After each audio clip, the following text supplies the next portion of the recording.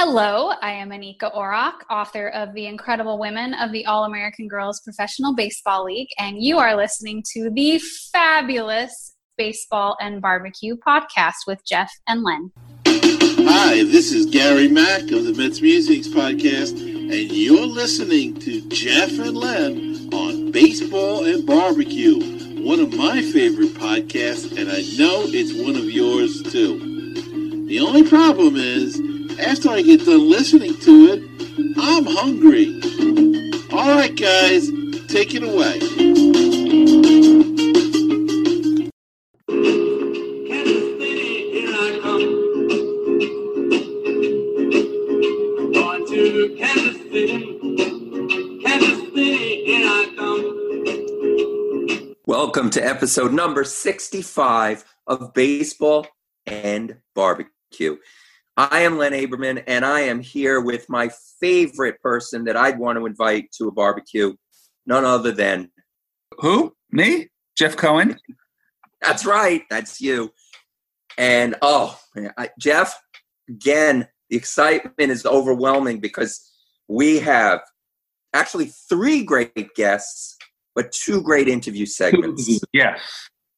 We are going to start with none other than Bob Kendrick. Bob Kendrick, who was our very first interview ever, comes back, joins us. I didn't think he could outdo his first appearance, but he definitely did. Bob, there is nobody better than Bob Kendrick when talking baseball. He is an absolute national treasure. And he is going to be talking about firsts. We thought, you know what? Everybody knows Jackie Robinson, obviously, the first African-American ball player.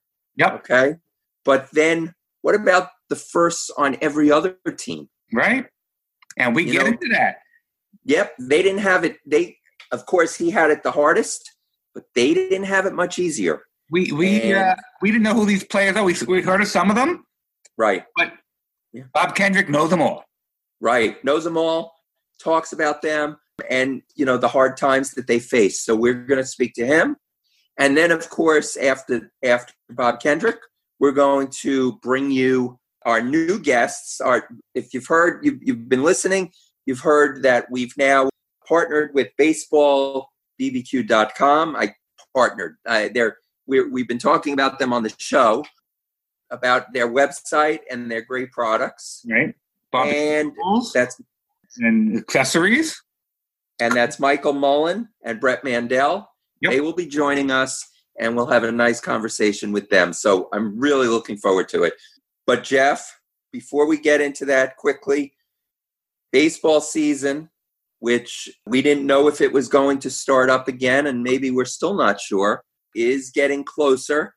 Of course, barbecue season has always been here.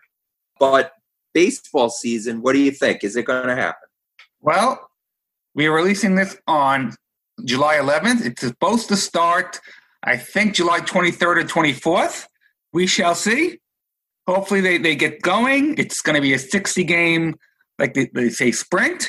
It's going to be very different. It's going to be really, I think, more of a glorified exhibition schedule. But We'll see how it goes, and we'll enjoy it while we can. Yeah, it's going to be it's going to be fun to see the players. A lot of the players are choosing to not play. You've got some coaches that are coaching remotely. I know Chili Davis of the Mets, their hitting coach. I guess he's coaching, but he's not actually there. I don't know, coaching remotely. Right. And it's going to be interesting. 60 games, but it's something. So it's something. But let's talk baseball with Bob Kendrick. They say you never forget your first. And in this case, that's true. In February of 2018, we were a fledgling podcast hoping to interview someone from the Negro Leagues Baseball Museum in Kansas City, Missouri. We had no idea who we would be able to speak to, but we never expected that the president of the museum, someone regarded in such high esteem, would, without a moment's hesitation, agree to come on the show. We even opened the interview by telling him he was our first guest, and he replied, "It's an absolute pleasure. I feel honored to be one of the first guests and have an opportunity to talk about baseball and barbecue from the barbecue capital of the world, Kansas City. Since then, We've had on numerous guests, but this guest will always hold a special place in our hearts. Besides being a wonderful storyteller and baseball historian, he works relentlessly to preserve the league's history and to promote the wonderful museum. Baseball and Barbecue is extremely honored to welcome back Bob Kendrick. Welcome, Bob. Len, it's great to be back, man. Thanks for having me. You know, Bob, a couple months ago, Len and I went to an exhibit in Upper Manhattan about the Polo Grounds. The curator was Neil Scher, and he had an exhibit about the Polo Grounds, Ebbets Field, baseball in New York. And he had a baseball card there of Hank Thompson.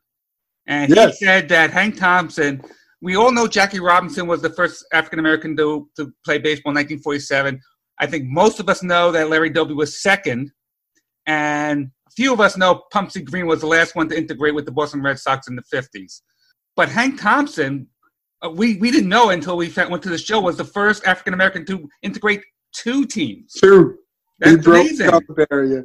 Can you talk about his time in the Negro League before coming to Major League Baseball? Well, Hank Thompson was a star here for the great Kansas City Monarchs.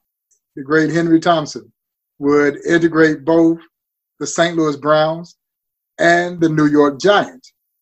And he's with the Giants before Monty Irvin or Willie Mays makes it over to the Giants. And so he does. He's the only player to hold that distinction of integrating two major league teams. And Henry Thompson was an outstanding ball player whose personal demons likely prevented him from having a Hall of Fame career. And sometimes that's the tragedy of sports. Life gets in the way every now and then. And as we're all flawed in some capacity. Now, sometimes those flaws don't supersede our ability to function in life. But with Henry Thompson, it probably derailed what could have been a Hall of Fame caliber career. But Henry Thompson was outstanding. We played here on some great Monarch teams with Buck O'Neil, and his teammate over with the St. Louis Browns was future Hall of Famer Willard Brown. And they both leave the Monarchs to go to the St. Louis Browns the same year that Jackie Robinson and Larry Doby break the color barrier. And it's part of the story that a lot of people don't know, that there are 5 guys who actually go into the major leagues in 1947.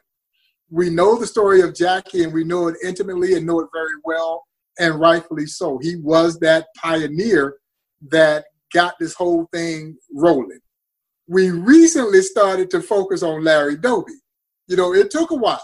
It's really only been over the last decade that we finally given Larry Doby his props, the just due for his pioneering role joining the Cleveland Indians and breaking the color barrier in the American League just weeks after Jackie. Well, the other 3 guys are the answers to a trivia question. And you just talked about it. Henry Thompson, or Hank Thompson as he was known, Willard Brown, and Dan Bankhead. And Dan Bankhead is the answer to another trivia question. Who was the first African-American pitcher in Major League Baseball history? Most folks just assume that it was Satchel. Yeah, but Satchel doesn't go over until 1948. It was Dan Bankhead. And so, yeah, Henry Thompson was a great third baseman here for the Kansas City Monarchs. Henry Thompson, Monty Irvin, and Willie Mays formed the Major's first all-black outfield. Yeah, that's how versatile Henry Thompson was. Yeah. And I also read in Wikipedia that he was the first African-American to face a pitcher, African-American, Don Newcomb. A lot of firsts for Hank Thompson. Hank was in the middle of everything. Yeah. He was in the middle of everything. And outstanding ball player. Like I said, you know, he had some issues off the field that ultimately derailed what could have been, I think, a possible Hall of Fame career. You mentioned also Monty Irvin, and we have a friend who we had on a show recently, Mark Healy. He wrote a book called Gotham Baseball, New York's All-Time Team, and he mentioned Monty Irvin as the all-time New York left fielder for in all of New York. And we all know Monty Irvin was a great player as well.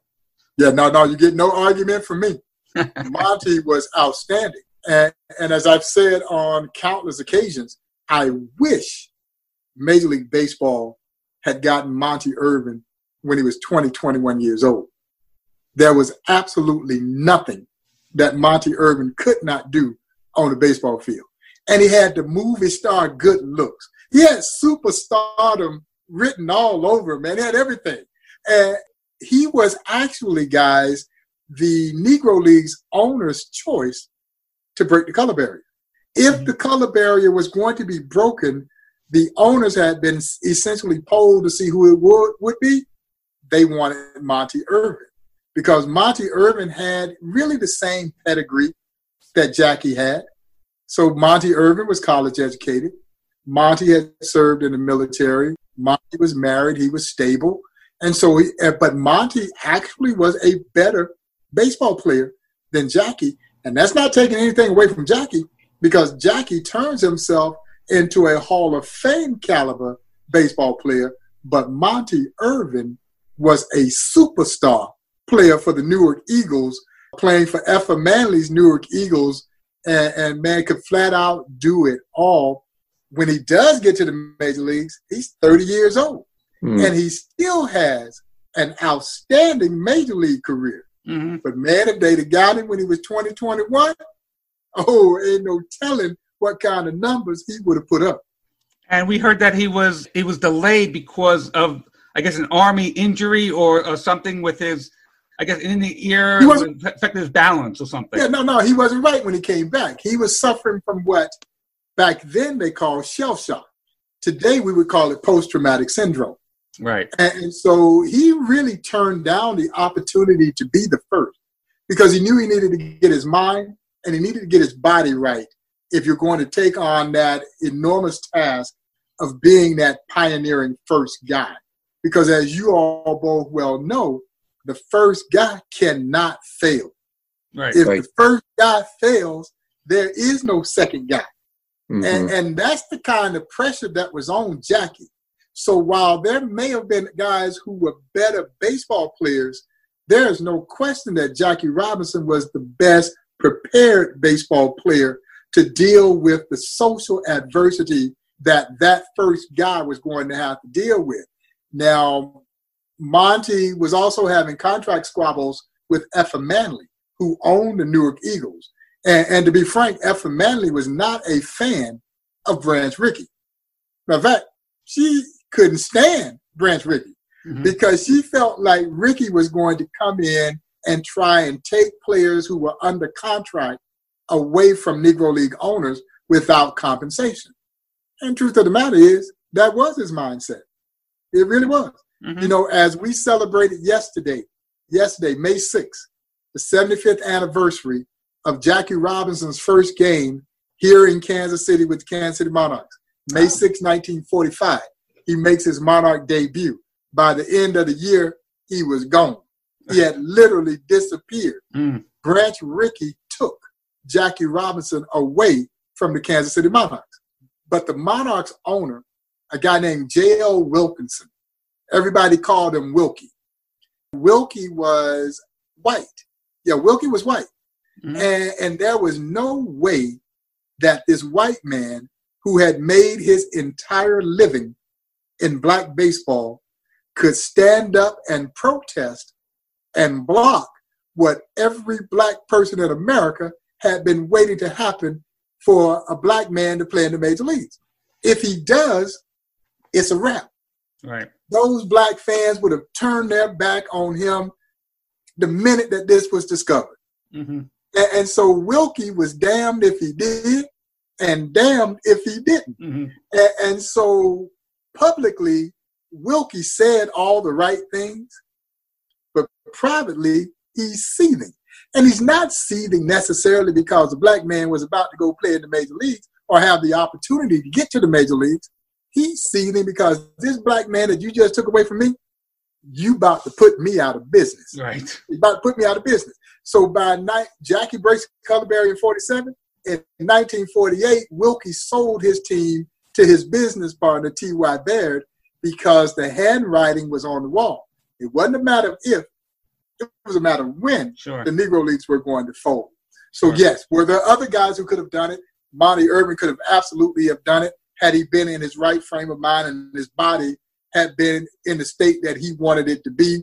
And there likely was some other guys. But again, that first guy can't fail. Right. Bob, we talked a lot about this and when we wanted to have you on because, yes, Jackie Robinson the first, most pressure, of course. But the other thing is we were talking about first, there were 16 teams at the time. It's our contention that it had to be difficult for the first on every team. Now, not to the level it was for Jackie Robinson, of course, but it had to be difficult for the first. Right. And honestly, Lynn, I'm not sure it got any easier for Pumpsie Green in 1959 than it did for Jackie. As a matter of fact, we are right now building a brand new permanent exhibit at the Negro Leagues Museum called Barrier Breakers. And the Barrier Breaker exhibit will chronicle all of the players who broke their respective major league teams' color barriers from Jackie in 1947 with Brooklyn through the late Pumpsie Green, who would break the color barrier with Boston, becoming the last to integrate a major league roster in 1959.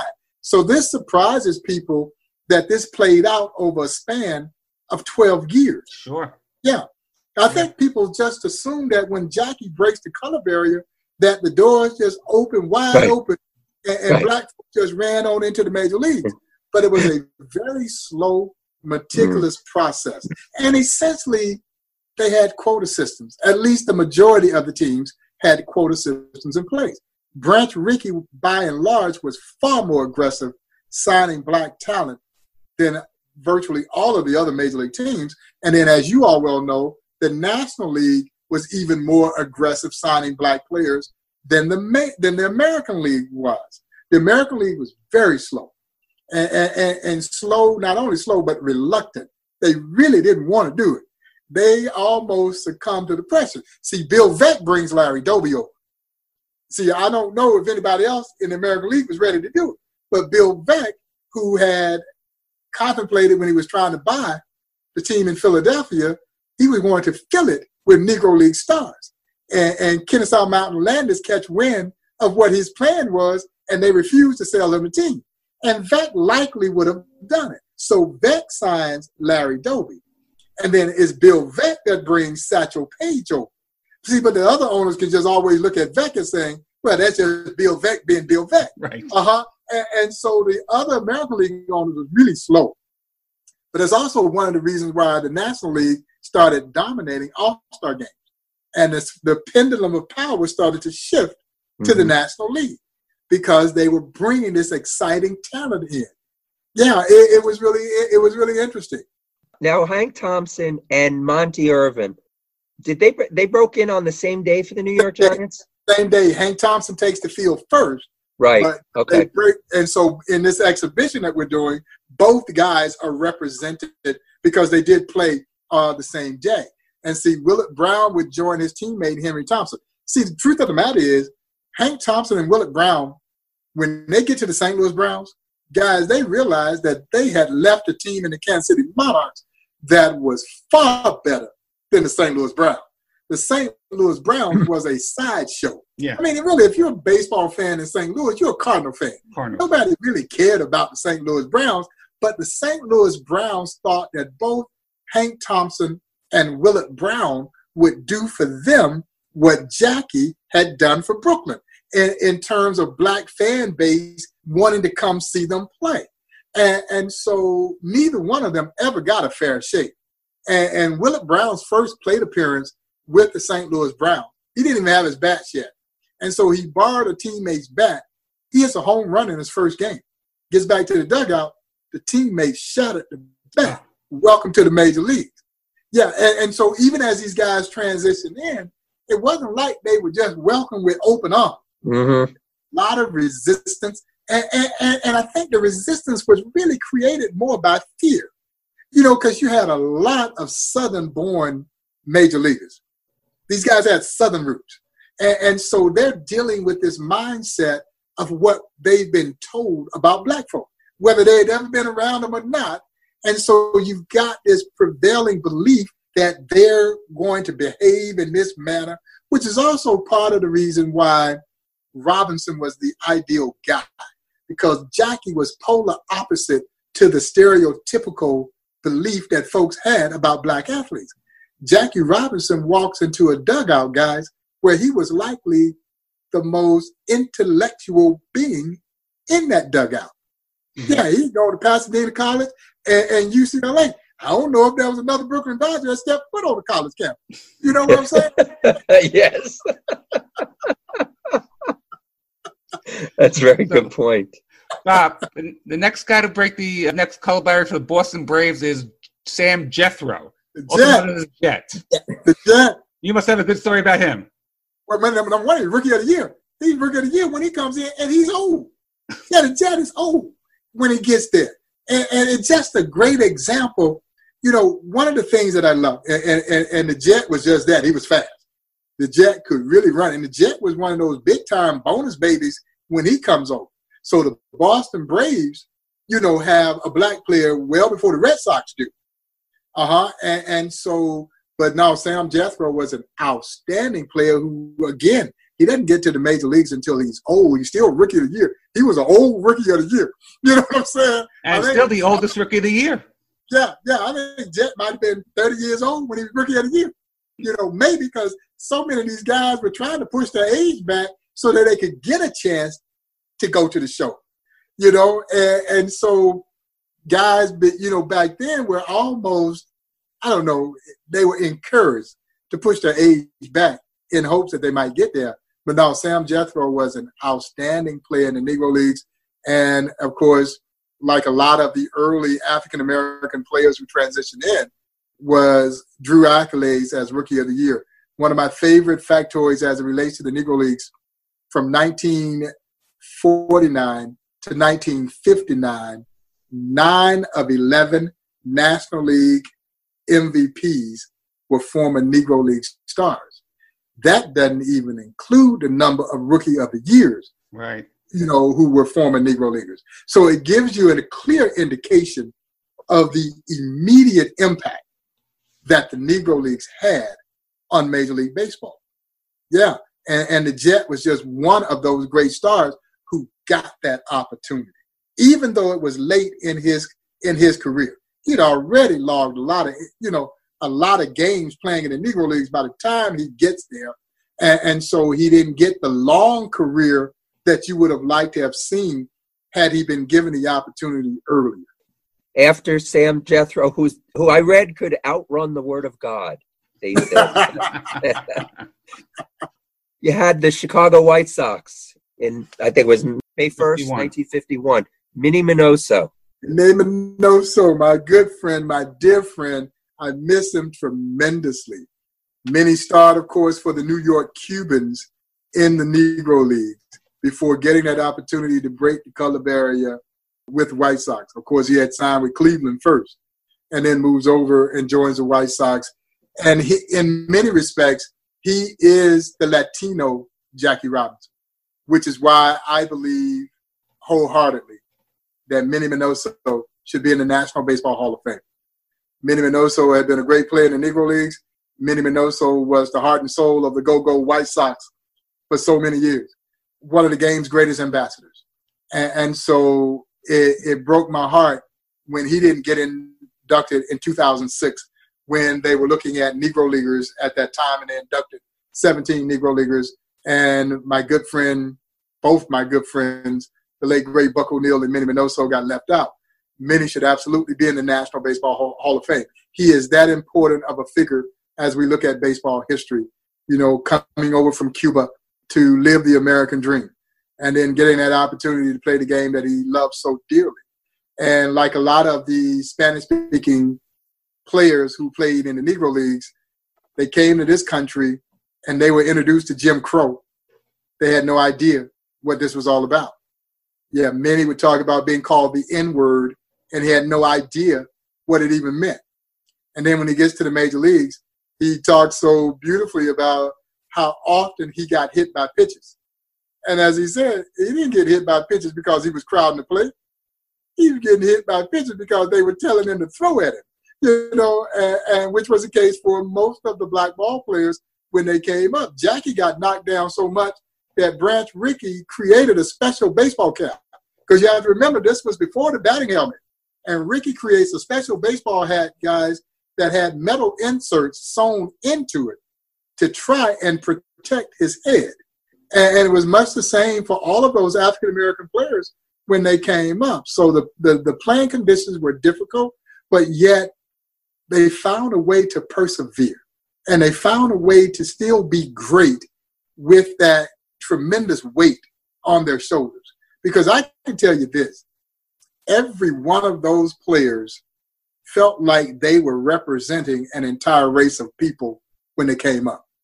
And those who succeeded used it as fuel and were motivated. I think some could not handle that pressure of everything that went into trying to transition into the major leagues. So I don't think those who didn't make it, many of them never got a fair shake.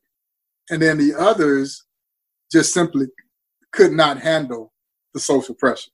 It was too much. You're in a situation where nobody wanted you to be there. Mm-hmm. Yeah. And so with Jackie, because he was able to persevere, and then Brooklyn started to win. Now, winning cures a lot of these ills. Sure. And Brooklyn started to win. All of a sudden, it didn't matter what color Jackie was. But early on, it wasn't that way. And nor was it that way for all of those players. Like I said, there was nobody there greeting them with open arms, even when Pomsey Green breaks the color barrier with Boston in 59. You know, the next one I see here, it happens 2 years later with Bob Trice of the Philadelphia A's. I'm surprised it took 2.5 more years. Yeah, no, Philly was in no hurry. And Philly was, you know, when you look at the film 42 and that ugly scene that happens now, although that was the Phillies, that ugly scene that takes place between the manager who just absolutely berates Jackie. That's true. That's a true story. Yeah. Matter of fact, the film probably watered it down in terms of the vileness of the language that was used. And they did literally they apologized to Jackie, and they staged that picture being taken where he didn't want to shake hands with Jackie, so they hold it back. But the city of Philadelphia was very well known for the racial nature of that city. And it carried that stigma for quite some time. You know, even contemporary guys like Dick Allen felt the sting of playing in Philadelphia. Curt Flood refused to trade because he didn't want to come to Philadelphia. That's how difficult it was at that time for African-American sports figures in the city of brotherly love. It wasn't too doggone brotherly. And so, the Athletics were late in the equation as well, and the Phillies were very late in the equation. Chicago Cubs. Same year, actually same month, in September. Ernie Banks. The great Ernie Banks. Great. Yes, absolutely. Another, you know, I've been so blessed, man. I've gotten to know so many of these guys, and I knew Ernie very well. Oh, you got to tell us about him. I had the opportunity to speak at his memorial service, not the funeral service, but a memorial service that was held in Dallas, Texas, his native, Dallas, Texas. And Ernie was like a surrogate son to the late, great Buck O'Neil. It would be Buck who would bring him to the Kansas City Monarchs. The legendary Cool Papa Bell sees Ernie playing softball in Dallas. Ernie was a softball player and a basketball player. And Cool Papa Bell sees Ernie down in Dallas and recommends to Buck that he should sign Ernie Banks. Well, if Cool Papa Bell recommends, well, you ain't doubting what Cool says, and Ernie does sign him. They bring him to Kansas City, and of course, he would eventually go on to break the color barrier with the Chicago Cubs, become Mr. Cub, and that very gregarious, outgoing personality that you saw in Ernie, that wasn't there when he originally came up to the Monarchs. He's very shy and very reserved. But Buck O'Neil brought that out. And he took on much of Buck's persona. And Buck taught him, and Ernie would have been the first to tell you that he owed his Hall of Fame career to Buck O'Neil. that Buck O'Neil taught him not only the game, but he taught him life. He taught him social graces. He taught him how to dress. And then that personality started to evolve. And then all of a sudden he's, let's play two. He's Mr. Cub. And obviously one of the greatest shortstops in baseball history. And so, getting to know him through the years was an absolute godsend for me. He would call me from time to time and just wanted to see how I was doing. Just wanted to see how my family was doing. And it just, it's one of those pinch yourself moments when they say, well, Ernie Banks is on the phone for you. It's like we have with you, This is a pinch yourself moment with us, with you. Yes. And so, no, man, again, I was so heartbroken when we lost him. And you go back and look, we lost Ernie and Minnie Minoso just a little over a month apart. So, so the two most iconic baseball figures in Chicago baseball history, Mr. Cub and the great Minnie Minoso. So north side, south side, we lose them in basically a 2-month time span. And I see Minnie at Ernie's funeral. And then, about a month or so later, I get the call saying that Minnie has passed away. Mm-hmm. And so it just goes to show how fragile this history is. And a player of the magnitude of Ernie Banks and Minnie Minoso, who went on to have great major league careers, in many ways they validate the Negro Leagues when fans learn that they started their careers. Because a lot of people don't know that those two legendary Chicago stars began their careers in the Negro Leagues. Right. And they only knew them as major leaguers. So once you discover that, it does help, I think, in some ways, validate the talent that was there in the Negro Leagues. Yeah. The next two on the list was on the same day with different teams. And to tell you the truth, I have not heard of these couple of players. Kurt Roberts for the Pittsburgh Pirates and Tom Alston for the St. Louis Cardinals. And see, those two did not come out of the Negro League. They're not Negro Leaguers. Okay. They were some of the young African Americans who got a chance. They didn't necessarily have to go play in the Negro Leagues to get there. And see, and that's what happened. So when Jackie breaks the color barrier, he now creates this opportunity for other African American ball players to start dreaming of playing in the major leagues. But it also signaled what happened to the Negro Leagues. The Negro Leagues, in some respects, I think, thought that they would remain a feeder system for Major League Baseball. But the truth of the matter is, after Major League Baseball had siphoned so much of that talent out, they didn't need the Negro Leagues to be a feeder system anymore. They had their own developed minor league system. So now that young African American who was aspiring to play professional baseball could totally bypass the Negro Leagues and go right into the Major Leagues minor league system for that same opportunity. And that's the case with Roberts and Alston, as you mentioned, the first Black Pirate, first Black Cardinal. So they didn't have to go through the Negro Leagues. Len, I can't pronounce the guy, Cincinnati Reds name. Would you please take it? You're asking me. The listeners of this show know pronunciation is not my strong point, but Nino Escalera. Nino Escalera. Cincinnati Reds. Yes. And Chuck Harmon, right?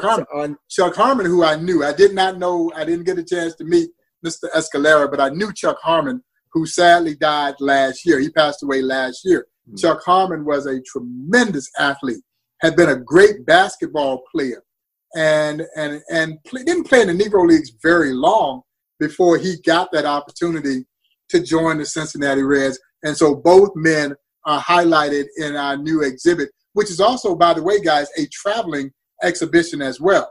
And it was set to debut with the Los Angeles Dodgers on April 15th. And, of course, coronavirus killed that opportunity for us to debut that traveling version of our Barrier Breaker exhibit. But Chuck Harmon was an incredible human being who just happened to be a great athlete. As I mentioned, tremendous basketball player as well. I read he was the first to coach pro basketball. Yeah, now he was astute, very intellectual, Right. tremendous athlete, and just the salt of the earth kind of gentleman. You know, I really enjoy my encounters with him and just getting a chance to sit down and just talk with him. You know, and that's really been the case with all the guys that I've gotten a chance to know over the years. You kind of pick their brains, you learn stuff. You learn a lot about humility from these men. You know, and I think that's one of the things that I take away from the richness of the work that we do here at the Negro Leagues Museum and these amazing opportunities that I've been afforded in this work to meet these legendary athletes. But they're legendary people. Yeah. Yeah. We see that for the Washington Senators in September '54, Carlos Paula, another one who I'm not familiar with. Yeah, well, and again, a guy that moved over that did not come through the Negro Leagues. And so he was one of those guys who got in the pipeline as a result of the integration of our sport, but he did not come through the Negro Leagues. And then someone we know very intimately here in New York, the great Elston Howard. Ellie. Yeah. Ellie starred here for Buck O'Neil and the Kansas City Monarchs. As a matter of fact, guys, you know who his roommate was when he was with the Monarchs? Who? Ernie Banks. Wow. Wow. And Ernie says that he and Ellie, they stayed in Kansas City when they were playing here for the Monarchs. They stayed at a hotel called the Street Hotel, Black-owned hotel, the most majestic of the Black-owned hotels, maybe a couple small motels that were here in Kansas City at that time. Kansas City, like every other city, was very segregated. So there was only about a 13-block radius in which African Americans could function and move within Kansas City. But man, within those 13 blocks, you had everything you needed. And Ellie and Ernie were roommates staying there at the Street Hotel. And Ernie says they would sit up at night. Because now you got to remember, by now, Jackie's already broken the color barrier. And they would sit up at night and they would daydream, or in this case, dream about which one of them was going to get to the major leagues first. And of course, Ernie beats his roommate and then the Yankees do sign Ellie, who becomes the first Black Yankee. Elston Howard got converted to a catcher. Right. And as a result of the Yankees converting him to a catcher, he basically toiled in the minor leagues for so many years. Because when your catcher is Yogi Berra, you ain't ever going to get up. Yeah. And so when he finally gets to the Yankees, he becomes the heart and soul of those Yankee teams. And the first African-American to be MVP in the American League. And Ellie had been a tremendous athlete. He turned down a scholarship to Ohio State University, football scholarship, to come play for Buck O'Neil and the Kansas City Monarchs. Yeah, Ellie was a fantastic, not just ball player, human being. He just, he spent all that time with the Yankees. He's a coach. He got involved with that Reggie Jackson, Billy Martin incident. He just separated him. Ellie was just tremendous. Yeah, it's been a while, but I've gotten to know his widow, Arlene, and she's just a sweetheart as well. And so now Ellie invented the batting donut, all these things. He made some tremendous contributions to this game. We lost him way too soon. And so I never got the opportunity, sadly, to meet him, though. He should be in the Hall of Fame, Bob? I think so. Now, again, I'll be the first to admit it, but I absolutely think he should. Now, you said something about, I read that was very interesting, that he invented the batting donut. Because it used to be the players would stand there and they'd take 2 bats, 3 bats, and swing them. And he invented the batting donut, and then they obviously didn't need that. And I just thought that was very interesting. A little side note. Yeah, very cool. Did he ever get any royalties or anything? Yeah, that's a good question. I wonder if he ever got paid for it. Yeah, probably not. Probably not. And after Elston Howard, of course, we have in 57, 10 years after Jackie Robinson, finally the Philadelphia Phillies, John Kennedy. John Kennedy, who did play in the Negro Leagues, played here for the Kansas City Monarchs. and he wasn't in the Negro League long before he gets his opportunity. But Philly was just so tough. And John is one of those players who really never got a fair shake. And like so many of the players, they would get banished to the minor leagues, and no matter seemingly how well they might play in the minor leagues, they never got called up. You know, Artie Wilson was one of those guys. Sam Harrison was one of those guys, because particularly that older Negro Leagues player, they just weren't going to give them a job that they would take away from a young white kid. And so I think about Ray Dandridge, who made it up to the Minneapolis Millers. And Ray Dandridge was out playing everybody there with the Millers. He was 38 years old at the time, though. So they were never going to bring him up, you know, even though he was out playing those young players. And so the plight of those early black players, and particularly those players in the Negro Leagues who were a little bit more seasoned players, man, it was just challenging for them to get the fair shake that they deserved. And so many of them toiled, or like I say, were banished to the minor leagues. Even seeing what Jackie Robinson did with the Brooklyn Dodgers and what Larry Doby and Satchel Paige did with the Cleveland Indians, even seeing all that, and they still refused. Winning wasn't as important to them as their prejudice and their racism. It's just you're right on. Trash. It's really. And to think that Boston, who had its pick of the litter of great black stars, all these guys, they brought these tryouts. Jackie and all these guys were considered not good enough to play for them. But that was really the mindset for the majority of the team, because they just simply did not want black talent, even if they knew this talent was outstanding and could help them win.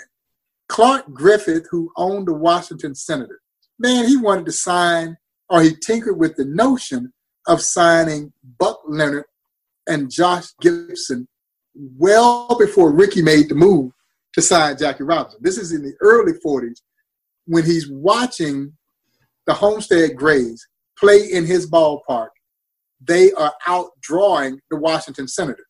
And he's watching Buck Leonard play a dazzling first base and hitting line drives all over Griffith Stadium. He's watching Josh Gibson hit balls where no mere mortal had ever hit them. And he wanted to make the move, but I think he knew if he makes the move, he's going to be ostracized by his peers. And so the timing just wasn't right.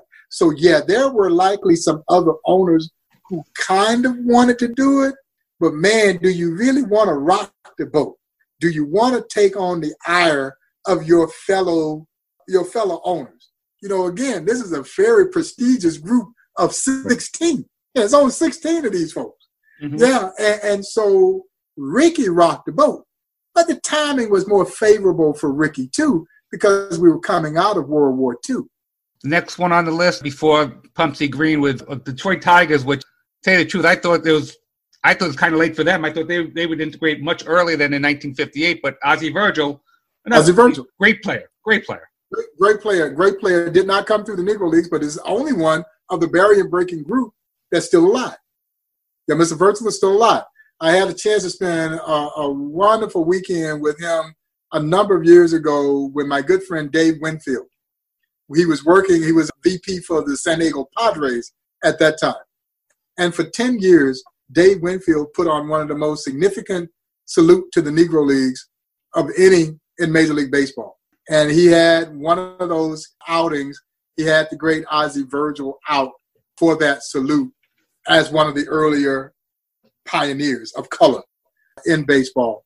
But, you know, again, the Tigers were late to the show as well. But you have to remember, Detroit was also a very segregated city as well. Mm-hmm. Yeah, it really was. And now eventually it has a tremendous legacy of African-American ball players, great African-American ball players, but it was slow. It was slow in the process, but it was typical of the American League. Right. And then we come to Pumpsie Green, who I don't know much about as a player. I know he played, obviously, for the Boston Red Sox. He ended up with the Mets in their 1963, but I don't know much about him as a player. Could you elaborate on him? Yeah, well, you know, two-time All-Star with the Red Sox. So he was a good player, but the Red Sox could have had great players. Yeah.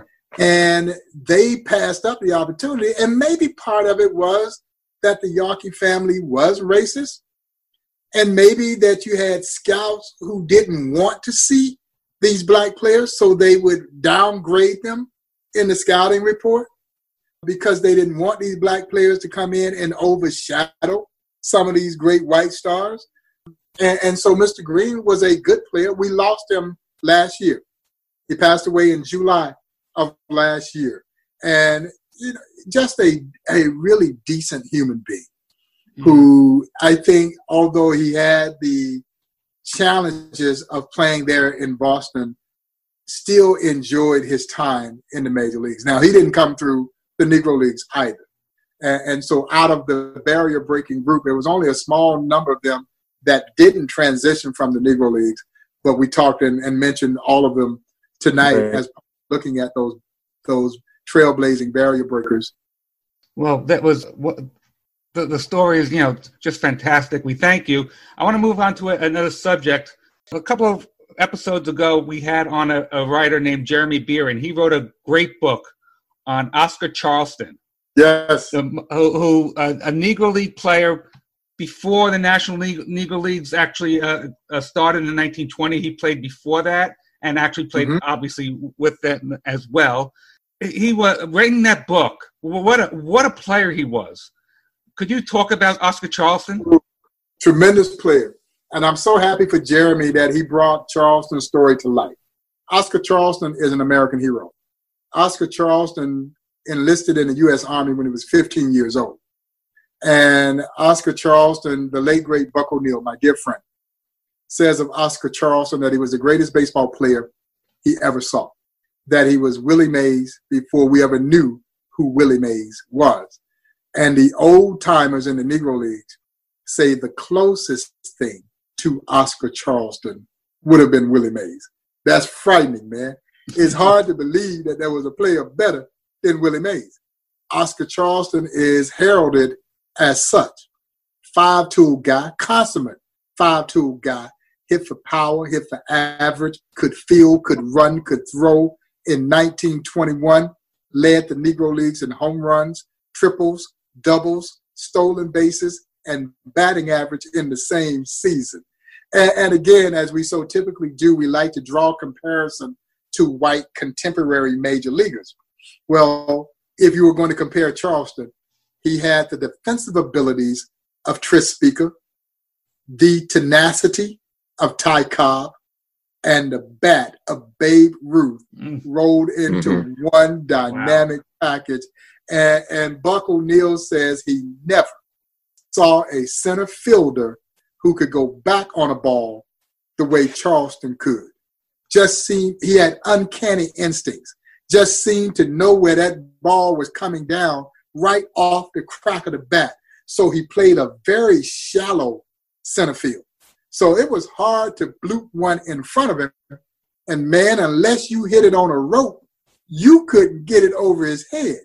And the old timers in the Negro Leagues always talk. And I know people had kind of posted the great catch that Willie Mays makes in the World Series there in the Polo Grounds, and really the throw was better than the catch.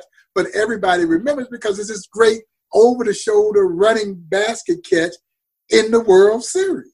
And so all the old-timers say, had that been Oscar Charleston, he'd have been waiting for that to come down. I'm going to say something that might be, get me whatever, some feedback here, bad from the audience, I don't know. But you said, comparing to white players. I think the comparison to Willie Mays, who just turned 89, is highest praise. And I'm going to say, I think Willie Mays, everybody, when you ask people who the greatest player was, you get a lot of Babe Ruth, right? But Babe Ruth, not that it was his fault, but he never played, he just played with white players. He never played in an integrated league. Willie Mays, I think, might be the greatest player to ever play Major League Baseball. Well, most people, I think, concur. And that's what Buck O'Neil would say. The greatest major leaguer I ever saw was Willie Mays. But the best baseball player I ever saw was Oscar Charleston. And my friend my dear friend, the great writer, Joe Posnanski, who recently finished his Baseball 100 for The Athletic, had Willie Mays as his all-time greatest player. But I was just as excited the fact that there were 3 Negro Leaguers in his top 5. Oscar Charleston was number 5, Henry Aaron was number 4, and Willie Mays was number 1.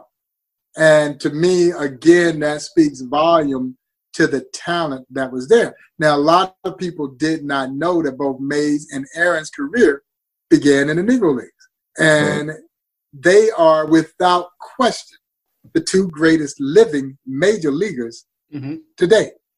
You know, hands down. Yeah, Henry Aaron and Willie Mays in my book, you know, and contrary to how people feel about Barry Bonds, Bonds was ranked number 3 on this list.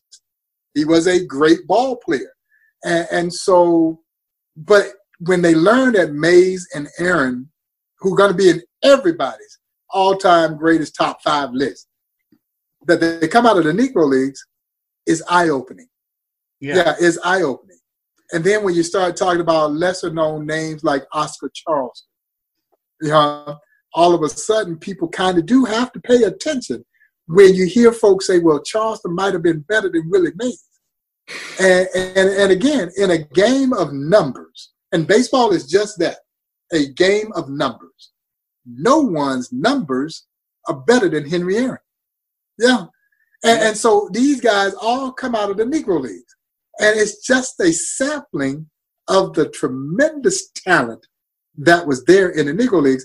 And it's why I contend, and I believe this with all my heart and all my soul, had the doors open before 1947, the record books would be entirely different. Sure. Because as I tell my guests at the museum, they didn't learn how to play baseball after 1947. They were playing great baseball well before 1947. Right. Yeah.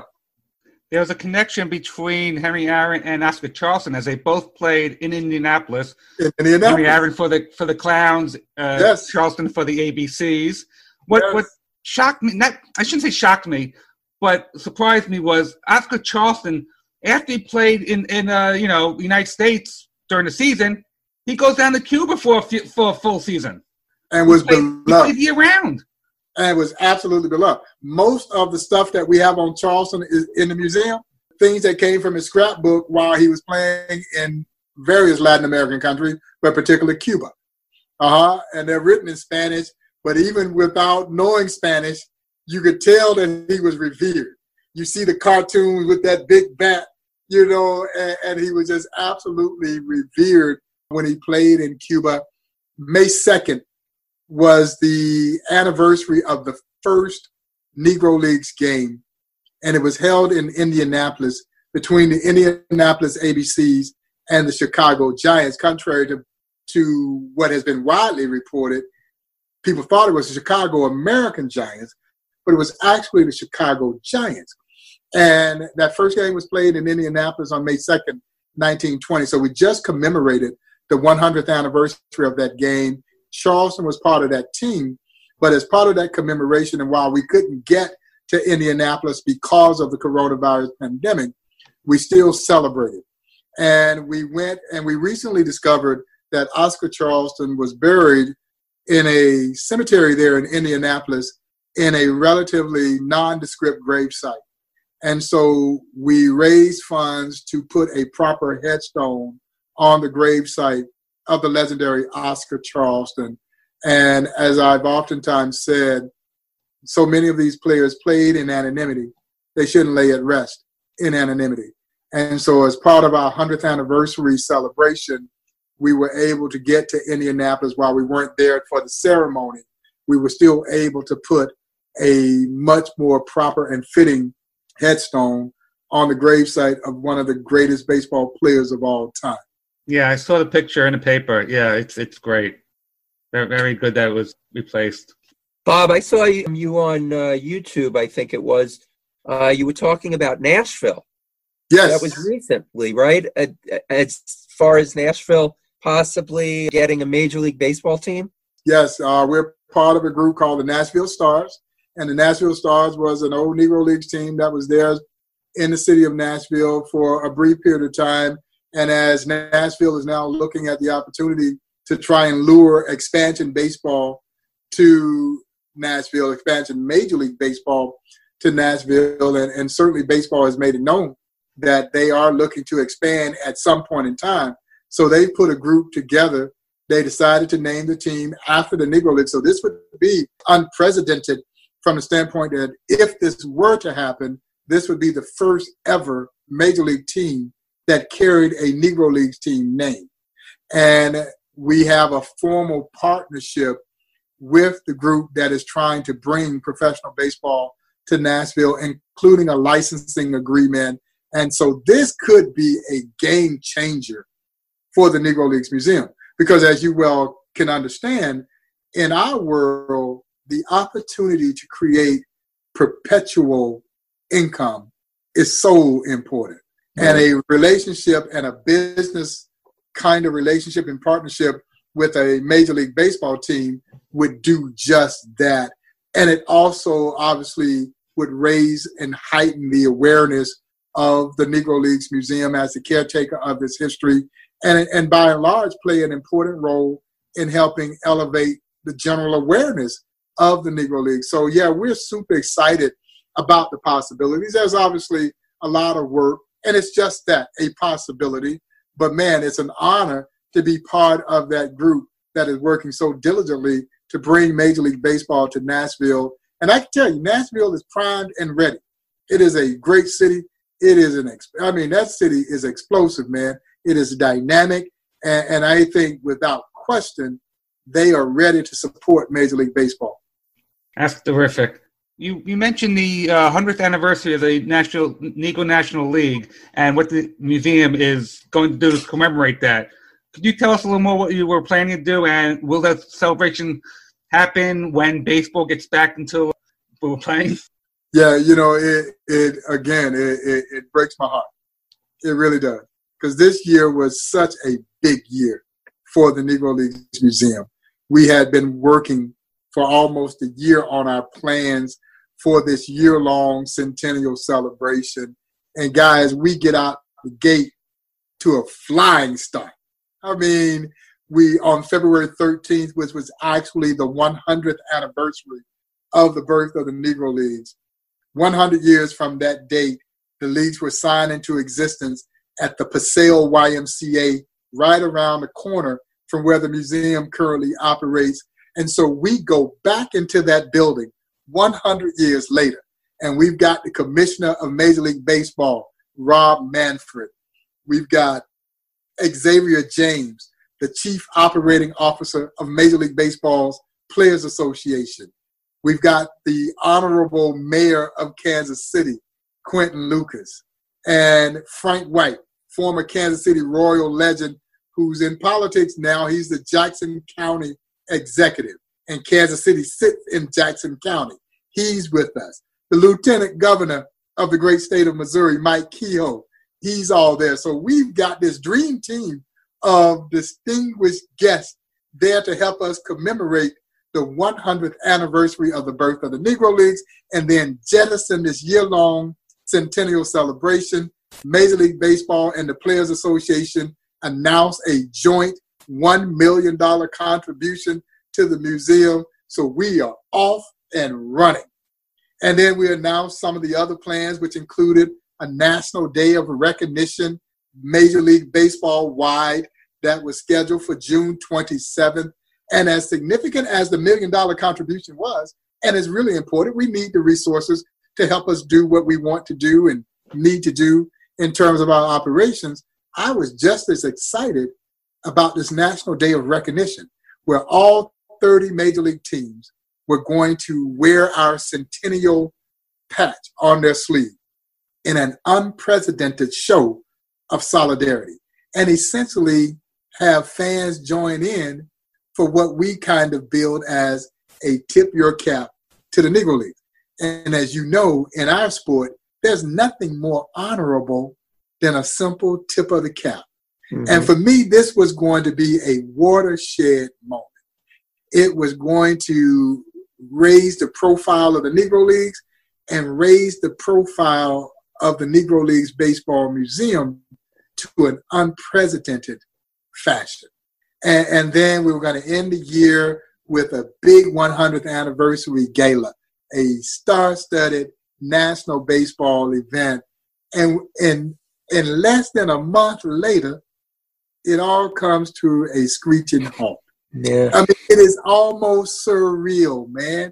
And so we're still reeling, as you could well imagine, a little bit from this. I mean, we're optimistic, like everybody else, as we start to now come out of this health scare that we've been in the midst of. And it's more than just a health scare. It's very real.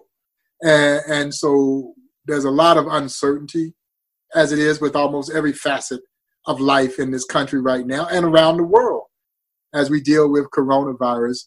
But we're still optimistic that we'll be able to salvage some of this. But we're already making plans to roll this celebration into 2021 and celebrate the, basically Negro Leagues 101. Mm-hmm. And because for me, this celebration is too important to have it be watered down. Oh, yeah. And I don't know. We're all looking forward for baseball being played again. And will it be played in empty stadiums? I think there's a high probability. We didn't want this National Day of Recognition to take place in an empty stadium. We wanted fans to be part of this. We wanted that energy to be at such a level. And so I'm hopeful that we can carry some of these things over into 2021 so that we can give this celebration the credence that it really deserves. I know the Jackie Robinson Museum was supposed to open this year in Brooklyn, but haven't heard anything about that. So, it kept getting delayed, but I think it was going to open, and it's a shame. Bob, there is one player I came across doing some research, and I had heard of him before. So this was Moses Fleetwood Walker. Yes. Can you tell me a little bit about him? Because it was very interesting that he was an African-American ball player who played years before Jackie Robinson. Yeah, and played on what we would consider to be a major league team. Jackie holds the distinction of being the first in what we could consider to be the modern era. Right. Major league. But Moses Fleetwood Walker, Bud Fowler, Edward White, who many now say was the first black, who didn't necessarily identify himself as black. And maybe he didn't know he was black. I'm not sure. But his story also has come prevalent in recent years. My good friend John Thorne has written about him, who was of mixed heritage. Yeah, he was slaves. He was a child of slaves, but was fathered by a slave owner who played one game in what was considered the major leagues. And it's much the same as Moses Fleetwood Walker, who was a barehanded catcher who started playing in the early 1880s, so well before Jackie. And right. Yeah, but a barehanded catcher. Ouch. Yeah, it didn't last long before players like Adrian Cap Anson and others formed, quote unquote, a gentleman's agreement that would ban blacks from playing on white teams. There was no written doctrine, just a verbalized agreement amongst players, managers, and owners who essentially said, if you allow a black to play with you, you can't play with us. Well, Anson in this case was so good that it was easy for him to build a coalition of followers who shared that sentiment that would essentially ban blacks for the next 6 decades until Jackie Robinson breaks the color barrier. But in Moses Fleetwood Walker's case, he was a known black. He was of darker skin playing. There's certainly the great possibility and probability that there may have been other very light-skinned blacks who could pass themselves as white or white Cuban who snuck on teams that we don't know about. Isn't it amazing that Oscar Charleston, when he would go over to Cuba and play, he played, right? White players played, African-American ball players played. They all played. No difference there. It was just here. It was here that it was just. Yes. That's the incredulous part about it, because the Major League ball players knew these guys could play because so many of them had played with them and against them in winter ball in many of these Spanish-speaking countries. So that's why I know that fear had as much to do with keeping them out as the social conditions of our time. Now, it's true that Babe Ruth barnstormed during the off-season against African-American players. And Yes. he said he wanted to bring them, if he got the Right. chance to manage, he would bring them to the major league. And Ruth was very friendly with Negro League players and had great admiration and respect for Negro League players because of that reason. But sad to say, it might have been what caused Ruth the opportunity to manage the Yankees. Yeah, he was too friendly with these black players. Wow. Yeah. Wow. He was suspended a number of games or in the season, right? Because he refused to, right? He was barnstorming and he was told not to, and he refused to listen, and they suspended him. Yeah. Yeah, no, Ruth had high regard for those Negro League players. Well, Bob, we really, really appreciate your time tonight. You've given us so much more than we would really expect. I mean, over an hour. It's been so enlightening. You're always welcome back. You are just so terrific. Great storyteller. We can talk to you all night. We think you're the best, Bob. You're the best. On our bucket list is that museum. Yes. Hopefully, we're in New York, where it's the worst here with the coronavirus. Yeah. But we want to get out to the museum. Of course, we want to have Kansas City barbecue. Yes. Yes, sir. And we actually, the second interview we had recently, who's from Kansas City, we had Ed Hearn, who was a former player with the Royals. Oh, yeah, no, I know Ed. I know Ed well. Yeah. We had him on last week. So we got to get to Kansas City. Yes. You got to get to Kansas City. You can't have a baseball and barbecue podcast and not come to Kansas City. Right. and we will, and when we do, we're going to look you up and take you out for some barbecue. Well, you are the best. I'm in. Count me in. Thank you so much for spending the time with us. Yeah, thank you. And I appreciate that, guys. I really thank you for giving me an opportunity to come on and talk a little bit about Negro Leagues history and what we're doing at the Negro Leagues Baseball Museum. So thank you so much. When are you expecting to reopen? We are optimistic about June 2nd. Our stay-at-home order ends May 15th, but we won't be anywhere near ready.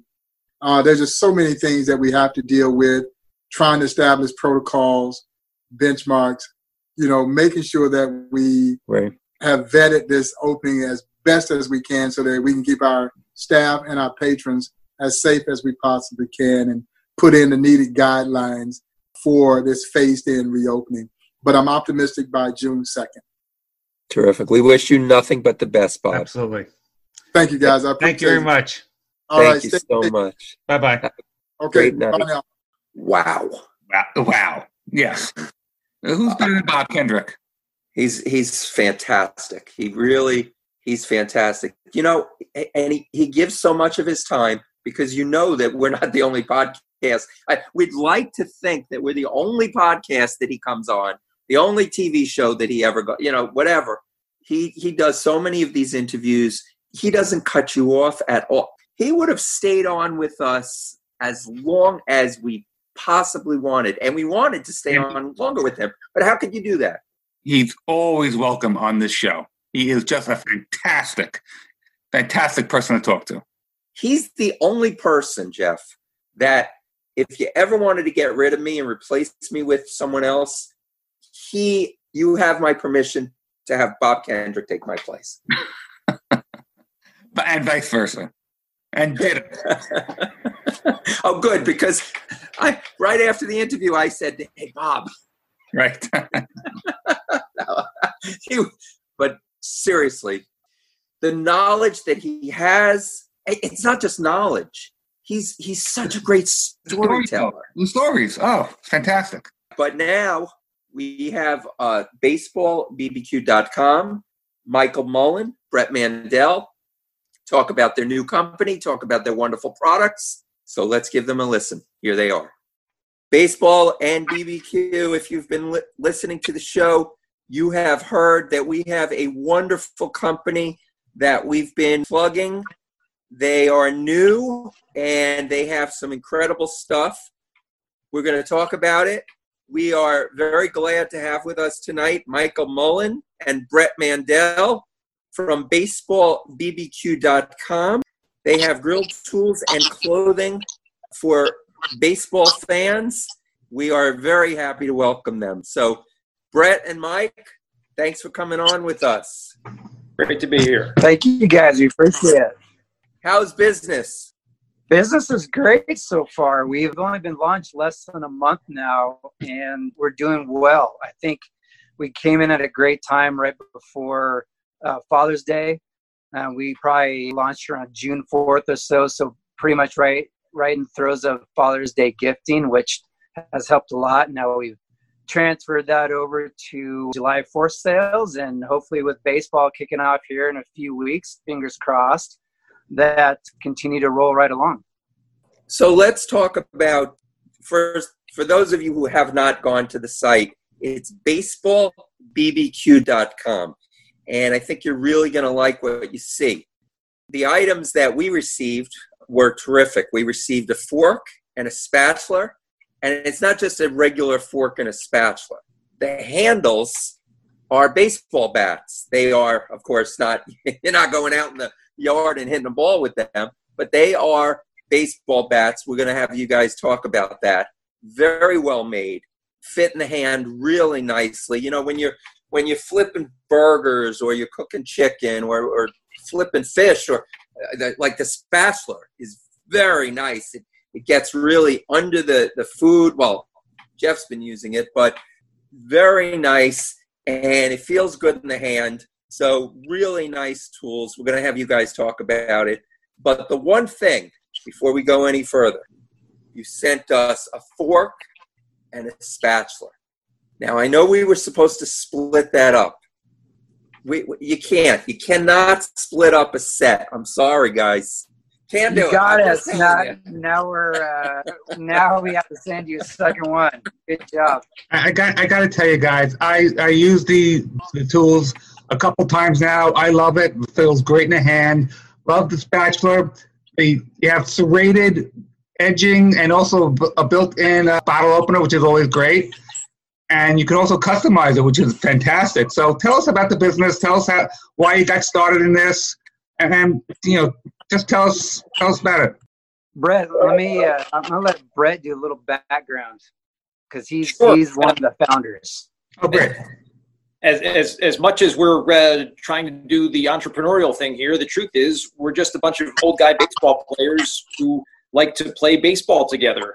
And a bunch of us get together every year and go to an Old Guy World Series in Arizona where you play on big league fields and spring training complexes. And over beers after the game and recovering in hot tubs, we talk about a lot of things. One of our guys had a father who made a grill tool out of an old bat and a broken fork. And over lots and lots of beers over many years, we said, this would be a terrific business. So we patented the product, and we've been working on developing it, and now you can see the labor of all this work. And I love the fact that you can have it personalized. That is a really nice touch. You engraved it. You put on the side of the handles, baseball and BBQ, and then you took it a step further. Underneath, on the bottom, you put our logo. And that was really nice. Beautiful touch. Really, really nice. Well, I'm glad you guys like it. Yeah, all of this has come about from those two guys, the founders of Old West Road Baseball, which is the leading company into baseball barbecue. But, we saw this as not only, a retail experience, hopefully someday, but also a personalization and customization piece too, because as we know, everybody likes to have that nice personal touch to kind of call it your own. And so we felt, the two biggest things in America are baseball and barbecue, and why not throw those things together? So my background was kind of in product development for sports and outdoor gear. And when these guys approached me with this about a year and a half ago, I kind of jumped at the chance because as a baseball nut and a guy who likes to throw stuff on the grill, you couldn't have asked for something better. And then obviously with the products that we're coming out with and some of the future products that we have coming forward, we just have a great opportunity to share this love and passion for both the game and the grill. The truth is that Mike had to prove himself on the field before we brought him into the team to talk about the business. So after a couple of great outings on the mound and a couple of nice World Series trips patrolling the outfield, Mike is now part of the fold. I'm one of those crafty little lefty types, so I got to sneak my way into everything. And let's mention you don't just have tools; you also have cutting boards, really well-made cutting board. Tell us about that. Yeah, so I'm actually out here in Oregon, Central Oregon, and we have a local bat manufacturer called McDougall Bats and Co., which make incredible products. And I would love for anybody and everybody to check those guys out. But basically, ask them and commission them and say, hey, can we make a really beautiful, high-quality cutting board with, the products that an actual bat is made of. So the current products right now is, kind of a maple hardwood combination. And it's a beautiful, beautiful piece. And we're really lucky to be able to have an actual bat manufacturer produce these for us. And I think it really helps authenticate us as a brand and the products that we're doing. And you have clothing on here, clothing and hats. About what Mike has brought to the business is really an idea of the brand and expanding the brands. So it was a wonderful idea, and the grill tools are great to play with, and of course have turned out phenomenally in terms of being produced. But then our little fork baller mascot and our step up to the plate logo, everything has been terrific in terms of building something that people want to be a part of. They want to show it off. Whether it's on their cutting board, on their fork, on their spatula, or on their head and shirts. Yeah, I'm looking at it now. It's really cute. It's a baseball with a face and an old, handle. Well, not a handlebar mustache, but close to it. Holding the spatula and the fork. That I could see that being a very popular shirt to wear. You mentioned other new products that you might be coming out with. What kind of new products? Yeah, we have already looked into the fold, have started doing sampling of basically all of your normal grilling items. So we have a pair of tongs that are coming out. Nice. A scraper, bottle opener, and as well as a pigtail. Now, I'm not sure if you guys are familiar with the pigtail, but a lot of those big barbecue guys who grill the huge chunks of beef have this long implement with a little hook on the end to be able to flip, and so that's called the pigtail. So those 4 products are in the mix as we speak, and I think will really nicely complete the set of tools for the grill. The thing is, in all seriousness, barbecue tools, you can get some really crappy, I could say crappy, right, Jeff? We don't have to put special. You can get some really crappy tools out there. You guys know what I'm talking about. The brushes that come apart, the tongs that, how about, I've had plenty of barbecue tongs, they come in a set and you get the tong and you go to grab something and it doesn't even hold what you're trying to grab. And they feel light in your hands. It's just, they're not good quality. And cutting boards, the same thing. You can get these thin, bad cutting boards. I mean, when you grill, you want stuff that's really going to stand up to, what you're doing. You're outside and you need some good stuff. So it really is nice that you guys I think you've really tapped into something. And I think the main thing is just getting the word out. Because I think if people see what you have to offer, they're going to buy. They're definitely going to buy from you because the stuff is quality. It's just getting the word out. Yep. Yeah, definitely. And I that was kind of the goal, is not only are you getting a unique product, and we're very fortunate that nobody else in the history of baseball or barbecuing has ever patented these products before. So that has obviously given us a great opportunity since nobody else has these products out there. So besides the uniqueness of the bat handle, I definitely wanted to bring across a very quality product so that somebody will be very happy with their experience and will want to come back and tell their friends. So 100% agree with you. I think what we've seen and heard from people who have already bought the products, luckily we're almost 200 orders in the first 3 weeks, which is really, beyond expectations. But I think, and hopefully, that once the people can see that and the friends come over and they're barbecuing with them and they're showing the tools off, that a lot of word of mouth and start spreading the word. So yeah, absolutely. Are we still offering the discount for our listeners? Pod 10? Absolutely. Yeah. Okay. I want to make sure before I guess. Our listeners, when you go to checkout, put in Pod 10 and you'll get 10% off your order. So that's pretty nice. Great. I see that on your site you can sign up for a newsletter. You can subscribe, and people get newsletters right into their mailbox. And I guess they have giveaways, share delicious recipes, and hide new products. You want to tell us about that?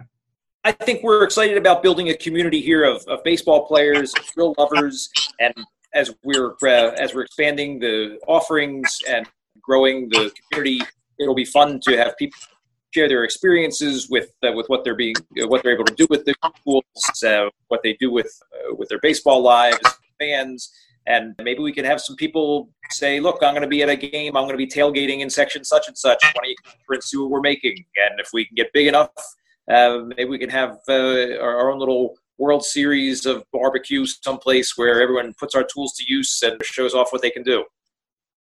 I am going to click the subscribe button right now. I look forward to getting your newsletter. Yeah, and kind of what, just to play out what Brett said, it's definitely building that community and offering people a reason to come back. They may have our grill products, but if we're giving away amazing recipes, or we're talking a little bit about baseball, or we're sharing some experiences or whatever, it's literally bringing the community of baseball and barbecue together, because that's, really for us, that's what it's all about. So we're excited to be able to share that, and currently building up the roster of people who are in the business on both sides and helping out with us and getting the word out. So we're really excited about that side of it. Yeah, one of the things I find with some of the sites that I visit is these forums, the questions. Everybody's at a different level. You'd be surprised. Some of the things that you think are obvious are not so obvious when it comes to grilling or, smoking, whether people are using gas grills, charcoal grills, smokers, different types of smokers, the offset smokers, the water smokers, pellet grills. I mean, it goes on and on. It's definitely nice to have a place that you can go to maybe learn about the things, to see products that relate to you, that you can feel comfortable with, that you're not going to get steered in the wrong direction. Building a brand like that is great. It's great. And we're glad to be part of it and help you with doing that. Thanks so much. Yeah, absolutely. Couldn't be happier. And now, I don't know if you said this before we started recording, but with baseball coming back now, maybe people will, they won't be so upset now. The fans were angry at baseball. So maybe, maybe now they'll be a little, they'll want these things more. We certainly hope. Obviously, we love the game. So many people love the game. So many people are frustrated about the business, but there's not much better than grilling some dogs, grilling some brisket, watching the game, drinking some beers. Hopefully that'll be back soon. Mike, you say you're from Oregon. You're a Seattle Mariners fan. I guess that's the closest team up there.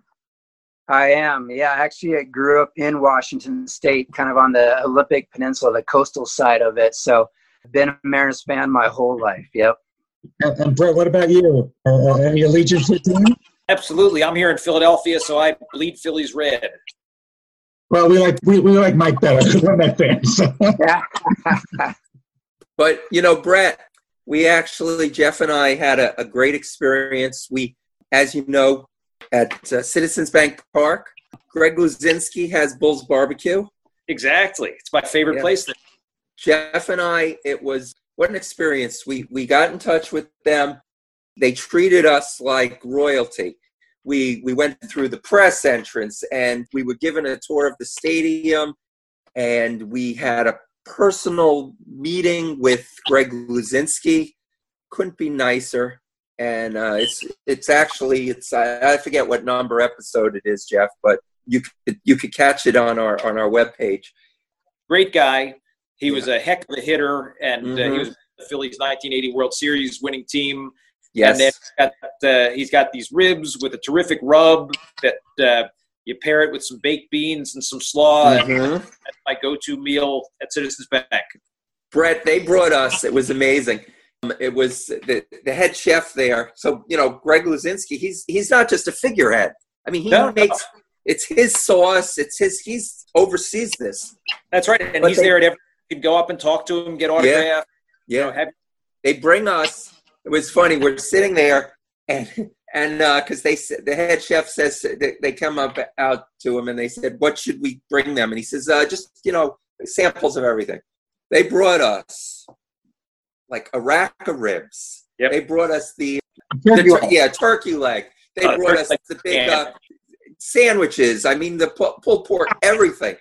And we said to the chef, we said, or the guy who gave us the tour, are you going to eat with us? And he said, no, he says, I eat it all the time. It's just for you guys. And Jeff and I are looking at each other and we're like, how are we going to eat all this? I mean, you don't want to insult your hosts, but so, and then we still had the game to watch. We couldn't eat the turkey leg. So we were going to wrap it up. And Jeff's like, well, I guess I could bring it home. Only problem is it was a hot day.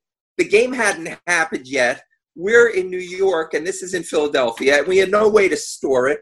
So I said, Jeff, it's going to go bad.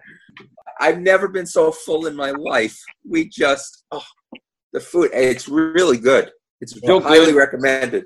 Sauce is a little tangy, real sweet. I like it. I think it's terrific. Yeah. Our next, we're going to try to get to Washington to go to.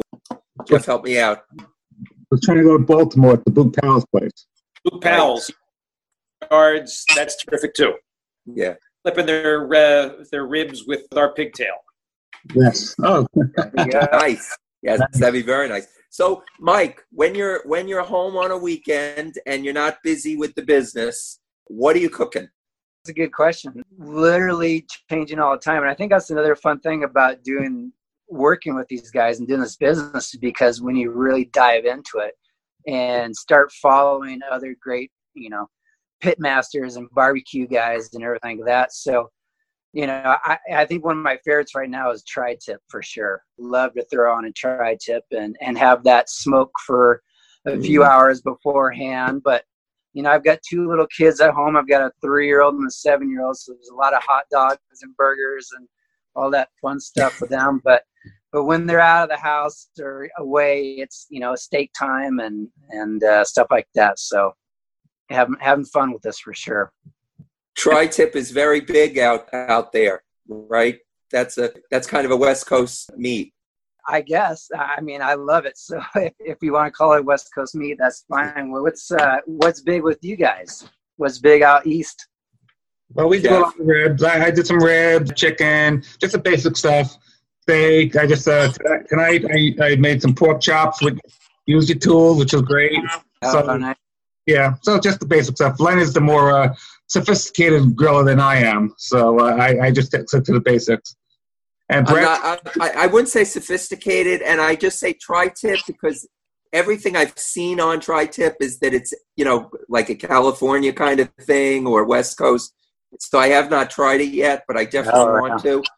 Every once in a while, I like to make a brisket, but that's a major preparation to do that. I guess if I've got to go to, it's my ribs. I've got a couple of smokers and I like that. Do you have a special sauce? You got your own secret ingredients? I actually have been making Ray Sheehan, he's got a company called Barbecue Guru. Buddha. Barbecue Buddha. I'm sorry, Barbecue Buddha. He actually has a book that he came out with, award-winning sauces, and I've been making his Memphis Mop sauce, and it's really good. I recommend the book, and I recommend his sauces. Does the Memphis sauce have a little more vinegar in it? trying to think. I think it has apple cider vinegar. Apple cider, yeah. Yeah. Usually the Memphis sauces are a little more on the vinegar side, but they're still very good. Yeah. Yeah, I've been making that sauce for the first time. I used to buy the sauce all the time, but I'm trying to, make some sauces. So trying to go all authentic. And Brett, what about you? When you're home on a weekend, what are you cooking? I've got this secret sauce that we like to make that's based with Trader Joe's soy vey sauce. Is the secret ingredient there, and we marinate the heck out of chicken wings and do some nice things with that. That's the kids love it. It takes me like 2 seconds to make the sauce, but that's the secret ingredient. Yeah, that's good. That soy vey is very good. Absolutely. The name of the company is Baseball BBQ. Check it out at baseballbbq.com. So please check them out. Anything else you guys want to say about the company? Now we're real excited to have people try it out. It's been years in the making. We've been really, really excited to build the brand and build the company, and hopefully we'll build a community of ball players and grillers who enjoy sharing their love of the game, love of the grill. Well, we thank you for taking the time to come on Baseball and BBQ. Wishing you best of luck, and we're telling everybody to go check out your company. We're plugging away. Great company. You guys have seriously, you have a great company. We will not promote something that we don't believe in. You should know that we do believe in it. Well, we appreciate that. I do believe. We believe. And we thank you guys for joining us. Join you guys out on a barbecue tour sometime. All right. That would be terrific. Well, we want to thank Michael and Brett for coming on. Check out their website, www.baseballbbq.com. Check out their accessories. Check out their barbecue tools. Check out their cutting boards. Check out their T-shirts and hats. Good stuff. Good stuff. We do a lot of this by Zoom. If they sent me a shirt, I'd wear it. I'd wear it right on Zoom. Yeah, and I'd wear a hat. You know that. Yeah. So if they're listening, and I hope they are. Jeff, this was really a fun episode. Yes. Again, so happy to be with you. The next time we speak, next time we release an episode, not the next time you and I speak, but will there be baseball? I think if they play, it will be in the next 2 weeks, right? Yes, that's right. It'll be the first couple of days. Absolutely. So we might actually have some real baseball to talk about. But what's great is we love baseball history. If you want to get in touch with us, you can give us a call at 516-855-8214. Email us. Our email address is baseballandbbq@gmail.com. We have a Twitter address at baseballandbbq. Check us out on our Facebook page, Baseball and BBQ. Instagram, Baseball and Barbecue, with barbecue all spelled out. And check us out on our website, www.baseballandbbq.weebly.com. With that, why don't we have baseball bring us home? We'll see you next time.